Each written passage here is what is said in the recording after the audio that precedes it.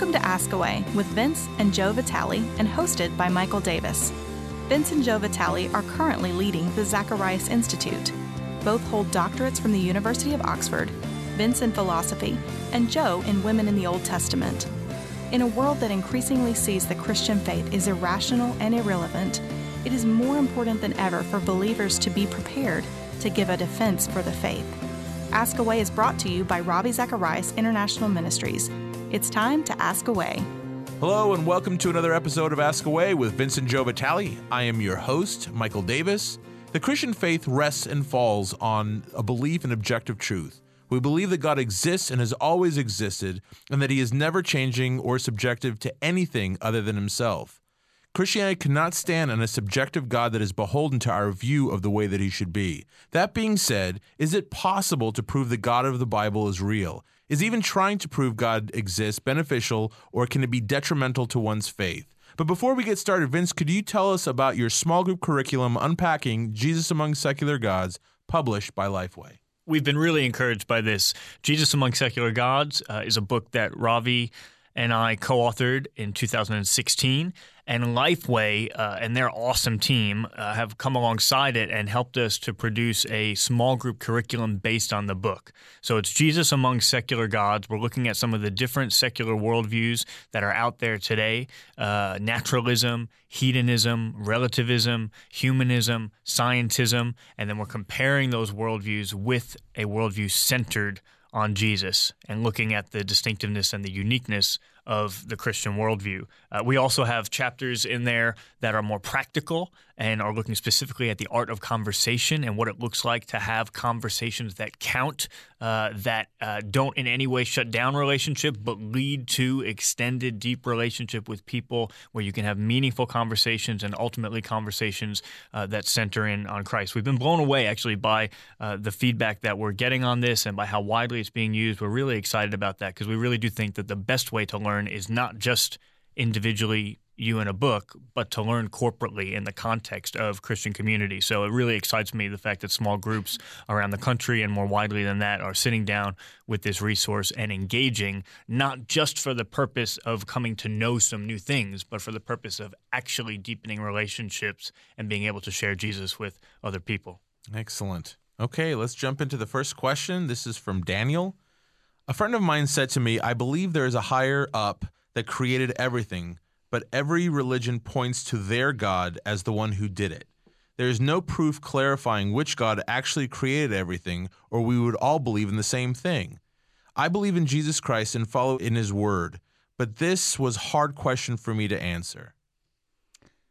Daniel, thank you for the question. I think it's one that a lot of us will instinctively resonate with because there's something in us as Christians, and I think just the world in general, that as soon as we hear the word proof regarding faith or religious perspective, we all sort of flinch at it and we all feel a little bit uncomfortable, like, oh, we can't talk about proofs because we're talking about faith, which is interesting because we can talk about proof in regards to other disciplines, like we talk about scientific proofs, mathematical proofs, but when it comes to the area of faith, we immediately think, oh, well, faith and the idea of proof are somehow a contradiction to one another. And I went and looked up the Oxford English Dictionary's definition of proof because obviously that is the dictionary that I use. Not the Cambridge one? No, not the Cambridge one. Not the Webster's. No, we're not going to read that one. But the Oxford English Dictionary defines proof as evidence or argument establishing a fact or the truth of a statement. But what I found really interesting was it gave two examples of how this could be used in a sentence. And one of them was, you will be asked to give proof of your identity. And then used as a counterexample, it said, this is not a proof for the existence of God. And I just thought it was so funny that when it came to something that, an example of something that wouldn't be proof, immediately they go to the existence of God. But I just find it so ironic because I think as soon as you take away the idea of the existence of God and the fact that that could even be something that we logically believe in, we're now in a culture where I think even the idea of giving proof for your identity is becoming problematic as well, yes, right? Because, identity is so unstable in our culture.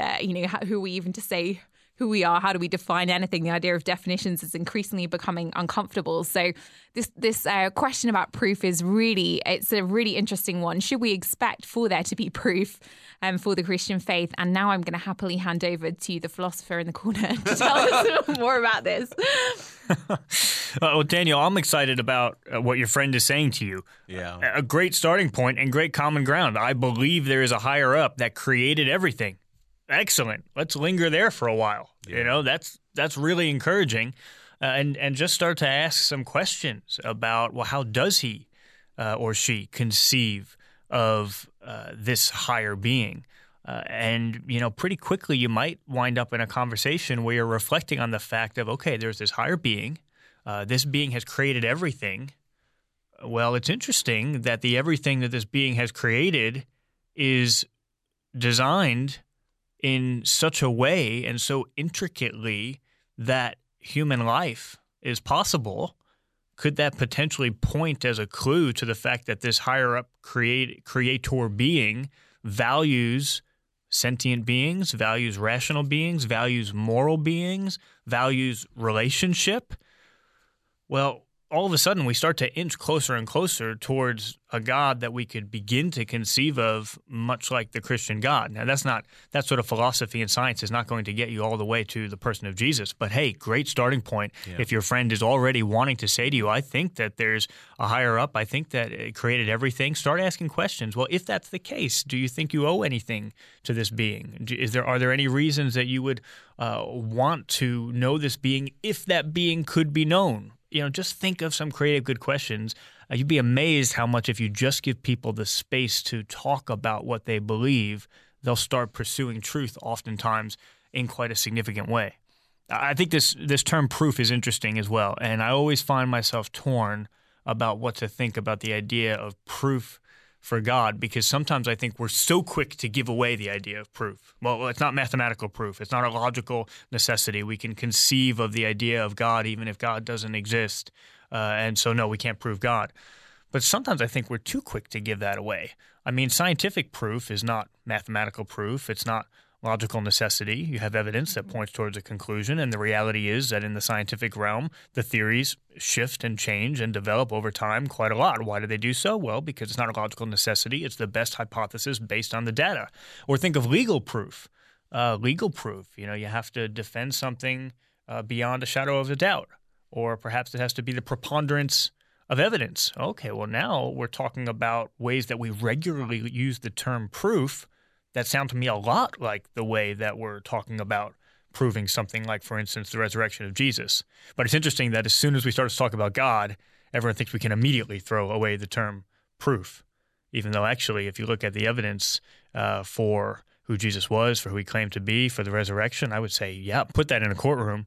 I'd be very happy to show the evidence that's there and to say in a legal sense, yeah, we have proof. And in fact, in Acts, it says God has provided, some translations say confirmation, but some translations say proof of this by raising Jesus from the dead. And it's interesting you make that point, because there have been a number of lawyers who've come to faith for that very reason, because they've looked at the facts of Jesus' resurrection from a legal perspective and thought, well, in any court of law, this would hold up. This would be more than enough evidence to convict or to believe. So they've been persuaded precisely because they are counting it as clear proof in the way that we actually use the word proof. So I do find that particularly interesting. It's also interesting to me that your friend is in a place where actually they already believe there's a higher up, that what they're looking for is proof clarifying which God did it, which I find interesting, because often you have a harder time providing proof in terms of some of the arguments and the ways that they go that God exists in the first place. I actually think once you're already there with a higher up being, actually it's much easier to make the case for why Christianity. And I would say that's unique in some ways to Christianity, because Christianity is a religion that is particularly concerned with proof. There's something about the fact that when Jesus comes to Thomas and says, touch the scars on my hands and the one in my side, stop doubting and believe. He's actually coming to him with physical proof. He's saying, hey, look at me, look into this, come and see, is a phrase that Jesus uses throughout the Gospels. Come and see, come and look. And I think that's the invitation that we are given. And I think maybe the reason people sometimes think there isn't proofs when it comes to religion is because sometimes, depending on the religions you've been looking at, that might not be a question that they're as interested in. I found it really interesting a couple of years ago when Vince was on the BBC Big Questions show, and he was on a panel of about 10 different people, and about 5 of them were atheists, 5 were believers. Vince on the believer side, but then he was the only evangelical Christian on the side representing faith. Oh, wow. And everyone else held different faith perspectives. What was really interesting was all the atheists were talking about evidence and proof, and then everyone else on Vince's side was basically making the argument, well, evidence doesn't matter, proof doesn't matter. And Vince was the only one on the faith side saying, no, this really does matter. And in fact, it's because it matters so much that I'm a Christian, because I found the proof in Christianity. But it said something significant about what different religions were valuing. And what I like about Christianity is it actually really, really values the historical evidence in a way that's risky. Because if you say proof doesn't matter, that faith is just a matter of believing whatever, then it's much easier to get people to buy into religion if they like the way it looks, or if it's going to make them feel good, or whatever it may be. But Christianity says, no, the truth really matters, and we're open here to investigation. Either Jesus came and lived and died and was raised from the dead, and therefore is the Son of God, or none of those things happened and he isn't.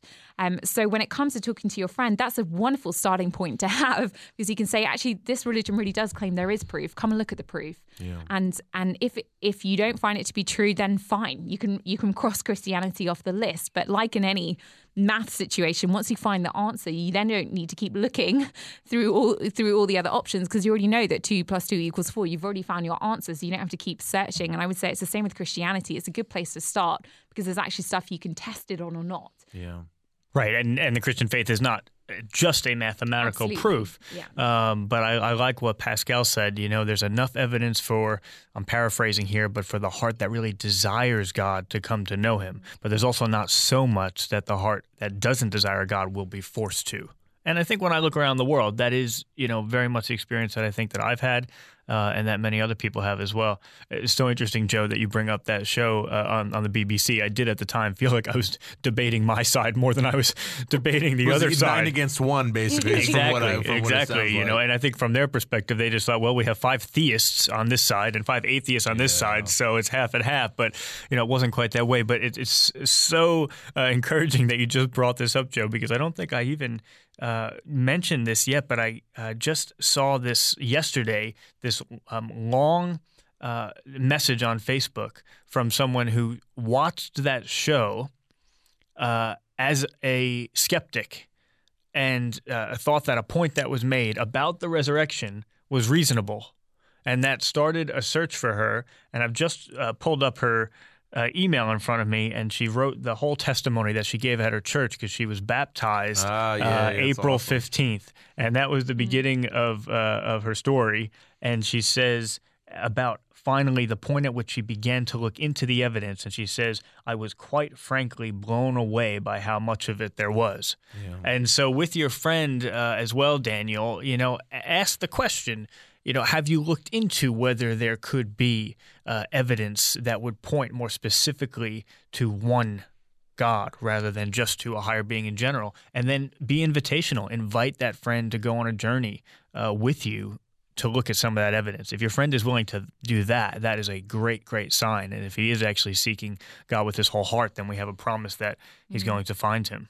I also think it might be worth just gently challenging his assumption that if there were proof, we would all believe the same thing, because I don't really think humanity works that way, does it? I don't know. Why think that? Because we believe things for all sorts of reasons. There are probably all sorts of scientific things that I don't believe, but it's just because I've never asked the question or really looked into them. If I actually took the time to do the research, then I'd probably come down and think, oh yeah, that's true, but it's just not a question I've been interested in asking. Or it may be that, I don't believe faith comes down to where you're born, but for some people it might, simply because they've never bothered to consider whether anything else might be viable. Or it might be that that some people might just set the bar too high. We need to look at what's the reasonable amount of evidence we should expect if God does exist and he wants to know us, but he also doesn't want to make himself so obvious that we have no choice but to worship him. That there's going to be evidence for his existence, but not something so overwhelming that it's a compulsion to worship. But for some people, we hear it all the time, don't we? Well, I won't believe unless, God writes his name in the sky in burning letters. For some people, we just set it so high that actually we're not going to see anything as proof, regardless of how good an answer it might actually be compared to all the other alternatives we're stacking it up against. It might be the case that there are good reasons to believe, but your friend has never been given good answers because the people he's been talking to haven't done their homework either. It might just be the case that for some, they actually think Christianity probably is true. I know many people like this, but they just think the cost is too high, the change it would require of their life and their relationships, the impact of it, so they shy away. For others, they're just not interested. So there are all sorts of reasons why the proof might be very good, but we wouldn't believe the same thing. And Daniel, there's one more way that you can really affirm your friend's question, and that is that if God is just this higher up being who has stayed high up and far away from our earthly finite existence, then actually your friend is absolutely right. Then we can't come to know that God. Then the best we would be able to do, just based on natural theology, just based on our natural ability to philosophize about it, would to come to the belief that there had to be a creator. Something had to get this started. But then you can ask the question, what if that higher up being actually came down? And that's where you're in a great position, because there very quickly you're able to show the uniqueness of Christianity. And you say, look, if that potentially far off God was not willing to stay far off, but actually came down and lived with us, then a few things follow from that. One, it follows that could be historically verifiable because God actually came and lived a life in history. Two, it would follow that was a God who was willing to suffer with us, and so that tells us something about the character and the loving nature of that God. And then ultimately, you could begin to zero in on this idea of salvation by grace, not a God that asks us to work our way up to him, but a God who's willing to come down to us. So if you can focus in, affirm that idea, yes, if a God is just high up there, no, you're right, we can't come to know him. But what if that God came down? That's where the really amazing possibilities come to the fore. Nice. Okay, so this next question comes from Jeff. And by the way, Jeff, I love this question. But you guys will get it once I read it to you. I've been struggling a lot with doubt lately and would be really grateful for help answering these questions. Didn't Paul warn the Colossians against philosophy? Doesn't it really just raise such questions that can't be answered? Will a study of the nature of proof, here's the word again, proof and knowledge actually be beneficial, or will it leave me feeling even more screwed up than I already am? I love you, Jeff. I don't know you, but I love you. Jeff, thank you for just putting that so honestly.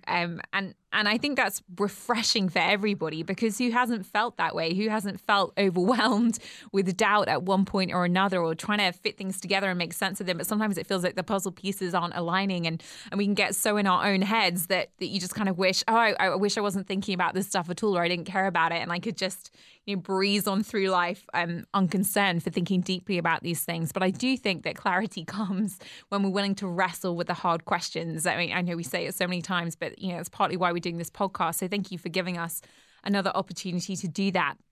Great challenge. I've heard this one a lot as well. Is Paul skeptical of philosophy? Is he disparaging of philosophy? And is it dangerous for Christians to be engaged in philosophy? Yeah, Vince. Yeah, clearly we have some opinions on that in the room. But let me just read the verse from Colossians first. From Colossians 2, verse 8, it says, "See to it that no one takes you captive by philosophy and empty deceit, according to human tradition, according to the elemental spirits of the world, and not according to Christ." And there's certainly been long-standing debate over this, even within the early church. It was Tertullian, one of the early church fathers, who said, "What has Athens to do with Jerusalem? What concord is there between the academy and the church?" So often there's been seen almost as if we're at war with one another, kind of like the science and faith war. And this has been seen as another area where almost as if we should be fighting one another. I think it always helps. I'm going to say that word again, context. But it helps to really think through the New Testament context of what Paul is getting at here, because we actually when you read Paul's letters and when you understand the language of the day and the language of philosophy at the time, particularly Stoic philosophy, we can actually see that Paul himself was well acquainted with Greek philosophy. He understood the language, the forms that it took.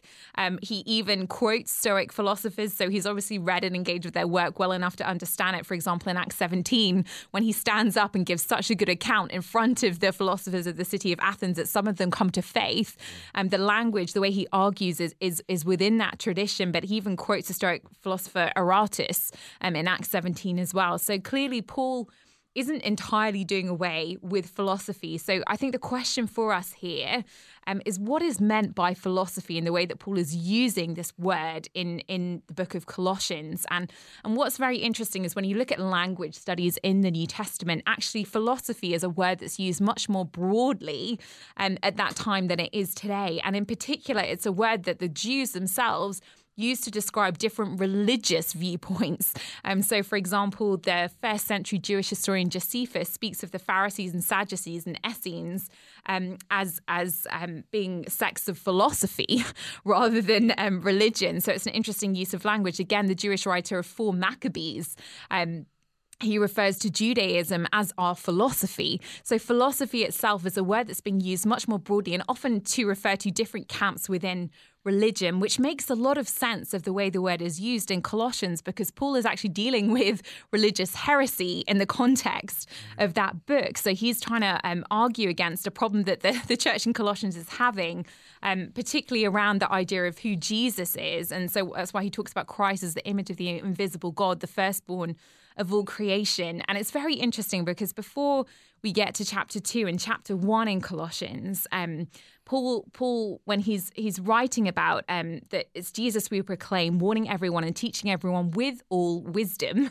that we may present everyone mature in Christ. And when we think about philosophy, actually often what that refers to is the pursuit of wisdom. So actually, Paul is talking about teaching individuals the truth along with wisdom in a wise way. And then he talks about that we need to seek out the knowledge of God's mystery, which is Christ. So he's actually using almost these kind of philosophical words. He says, so that no one may delude you with plausible arguments. So I guess all of this is to say my point here is Paul is clearly cautioning the church, but I think what he's cautioning them against is being taken captive by a philosophy that is within its very nature deceitful and empty. Why? Because it's according to human tradition or the elemental spirits of the world and not according to Christ. So I think that's kind of the litmus test here. It's not that philosophy in itself is a bad thing, but it's about what is it founded on and what is it pointing towards. And we might need to engage with different philosophies, because how else are we going to persuade and convert the world, as Paul does in Acts 17? But what we really don't want is to be taken captive by it. Amen. Sorry. Does anyone else have anything they'd like hiding to under contribute? the table, just waiting for her to finish that answer. I can anybody come out else now, like right? to comment? You No, can, this is great. There's a biblical scholar defending philosophy. I mean, that's never happened babe, before. I got your back. Well I done, got you. Joe. Well done. Yeah. Robbie asks what the difference is between philosophy and a large pizza. Does anyone know? asked that? Robbie. Ravi? Yeah. What's the difference between philosophy and a large pizza? A large pizza can feed a family of 4. So yes, philosophy is dangerous. You may not wind up with a job. But this is a question that I relate to very much, because my story is one of coming to faith in part through studying philosophy, while studying philosophy. And so I had this tension going on between the way philosophy was playing some role in drawing me to Christ, and then these warnings of Scripture, which, Jeff, you mentioned, and that Joe's spoken to in Colossians 2:8. And absolutely right. It's a matter of context. I look earlier in Colossians 2 as well. My goal is that the believers may be encouraged in heart and united in love, so that they may have the full riches of complete understanding. So Paul wants us to have understanding in order that they may know the mystery of God. He wants us to know the mystery of God, namely Christ, in whom are hidden all the treasures of wisdom and knowledge. So that's the whole context. He does want us to have understanding, wisdom, knowledge, even about the mystery of God. And then when we get to that Colossians 2:8 verse, see to it that no one takes you captive through this hollow and deceptive philosophy, not always translated, but there's a definite article there in the Greek, which is interesting. So he's talking about a specific philosophy, as Joe has already said, and then says exactly what kind, which depends on human tradition and the elemental spiritual forces of this world rather than on Christ. And again, it doesn't say don't engage in the philosophy. It says don't let the philosophy take you captive. Those are two very different things. One other example that I really like is in 1 Corinthians 2. Paul says that his message was not wise and persuasive words, and that's sometimes used to kind of undermine the value of apologetics or philosophy. But then if you go to 2 Corinthians, this is chapter 5, Paul uses the very same word to say, since then we know what it is to fear the Lord, we try to persuade others. So he says he doesn't use persuasive words, and then he says he tries to persuade others. So unless he's flatly contradicting himself in two subsequent books, then clearly the context has something to do with that. Otherwise, he'd be arguing against himself. He'd be arguing against what he did in Ephesus, where it says he entered the synagogue and spoke boldly there for 3 months, arguing persuasively about the kingdom of God. And of course, I think sometimes we forget this, but we just forget that Jesus was a fantastic philosopher, right? I mean, every time Jesus tells a parable, he's doing philosophy. Yeah. He's giving us a common everyday experience that doesn't have anything to do with religious on the surface. He's just talking about coins or farms or fields or animals. And he's asking us, hey, what are your intuitions about this type of common everyday case? And then he's saying, oh, okay, interesting. Well, now why don't we apply those intuitions to this situation about God, which is similar in relevant respects. He's logically moving principles that are derived in one context and applying them to another. That's exactly what philosophy is, and Jesus did it better than anyone. And I think this is so important for our evangelism. I think this is what Paul gets at when he says, to the Jews I became a Jew and to the Greeks I became a Greek.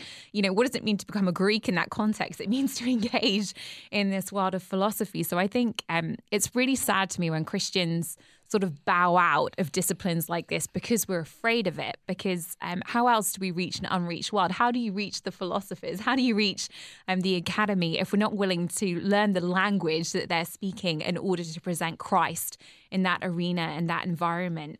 Nevertheless, I do think it's absolutely right that, Jeff, where your question is coming from is one of caution, and it's right to be very careful in the way that we handle these things. That's why Paul is warning about it, because the truth is it can be easy within that context if we're not rooted in Christ or if we don't have the right motivations to be taken captive. That's why Paul does warn in Corinthians about the wisdom of the world and, that particular warning that knowledge puffs up. And so often I see this, that we can get taken captive in this kind of academic realm where it becomes all about what you know and faith can be something that's almost despised or looked down upon. So I do think it's right to be cautious about it, but it doesn't mean that we don't go there. It just means that we go there with our eyes wide open to what the pitfalls might be and maybe putting things in place in order to safeguard your faith, or to make sure, for example, when we were wrestling with some really hard, deep questions during our years, when we were at graduate school, it was really important to me that we were a part of a group of other Christian PhDs who would meet together every fortnight. Fortnight is every 2 weeks or so. And the game. Yes. Sorry. Oh, I don't know what the game is. You can explain that to me later. Sure. But anyway, so just to be part of a group where we were accountable, where we could bring up some of the things we were studying that we were finding difficult and wrestle them out with other Christians who took the Bible seriously, who were very smart, who understood the issues and could help us work through them rather than just working through them in the context of a classroom where sometimes your professors can be particularly hostile to faith. And it just depends where you're studying. There are amazing Christian philosophers in a lot of different universities. I also know of someone who lost their faith at Berkeley because they were studying rhetoric and philosophy, and it was so hostile to Christianity that it just tore the whole thing apart. Thankfully, she's become a Christian and come back to faith, but it was a challenge for her because it was so deconstructed. So often it depends on who you're up against and whether the environment you're in is particularly hostile. So, Vince, considering you are the philosopher here, how do you think that subordination to Scripture or subordination to the Christian worldview potentially protects you from falling into the trap that Paul was talking about? Yeah, that's great. That's really important. And one verse which is significant for me is 1 Thessalonians 1:5. And Paul says, "Our gospel came to you not simply with words, but also with power, with the Holy Spirit, and with deep conviction. So yes, we want to value philosophy, but in the context of a biblical worldview where we know first and foremost we've been given an infallible authority in the Scriptures, and that all of this and any pursuit of truth and any acquisition of truth that we could have through any means has to be by the power of God, by the Holy Spirit, and by a deep conviction that can only come from the Spirit of God. And I think sometimes we just radically underestimate how much God is doing, even when we're participating and when He's allowing us to participate in the most minimal of ways. If I'm, just walking along the street and I get a philosophical idea, I didn't do anything to get that idea. It just popped into my head. That's grace. That's a gift of God. That's by His power. That's by His Holy Spirit. So even the fact that we live in a world that's ordered, the fact that our brains are aimed at truth and not just at survival, all of these underlying assumptions that even allow us to do philosophy are only the case because of who God is, what He's done, and ultimately what He's revealed to us in the Scriptures as well. One other broader question that I think relates to this whole conversation is just how we relate as Christians to culture. Philosophy as one significant aspect of culture. And I have Reinhold Niebuhr's categories, some of his categories in the back of my mind. Are we going to be Christians against culture? Well, then that isolates us. We withdraw from philosophy and other aspects of culture, but we also then don't have an influence on it. Or we could be Christians just of culture. We could just assimilate or conform, and I think that's what Paul's talking about when we're taken captive.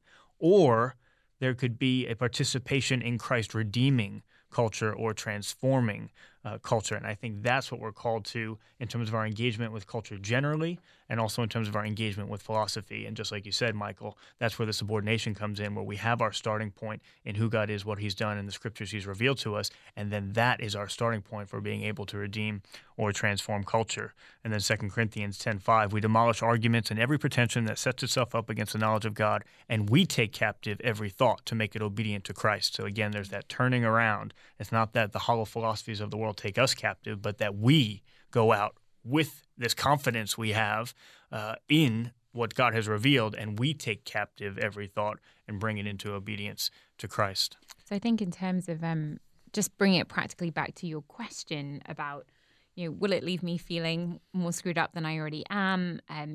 As someone who's wrestling with doubt in that moment, I think the best encouragement I could give you is sometimes what people seem to do is they put God in a box and then try and deal with the question without Him. They try and reason it out or wrestle it out without going to God for the answers. I know I've been there myself, and I got stuck in a rut for months on end because I was trying to work through some of my doubts, but without bringing God into the actual wrestle. And I think that's when it leaves you more messed up than you are. I only found clarity actually when I invited God in to my wrestling, when I said, will you show me what is true? Will you help me to understand who you are within this? Would you guide my thinking? Would you guide my thoughts? And it was in that process of bringing it to God that clarity came. And it didn't all come at once. It didn't mean that I didn't still have some questions left. Of course, we all still have questions about faith that we're still working through. That's a lifelong process in many ways. But that's when the conviction came. That's when, I in a way sense the power of the Holy Spirit leading me down pathways into truth that took me out of that place of feeling wretched and really messed up and felt like, okay, yes, this is a path that I will be walking for the rest of my life, learning who you are, God. But actually I'm excited about that rather than finding it overwhelming and fearful. Well, guys, we are out of time. Vince, sum it up for us. Well, I think it's a great place to end, Joe, and on this point that God ultimately is personal. It's not just a theory.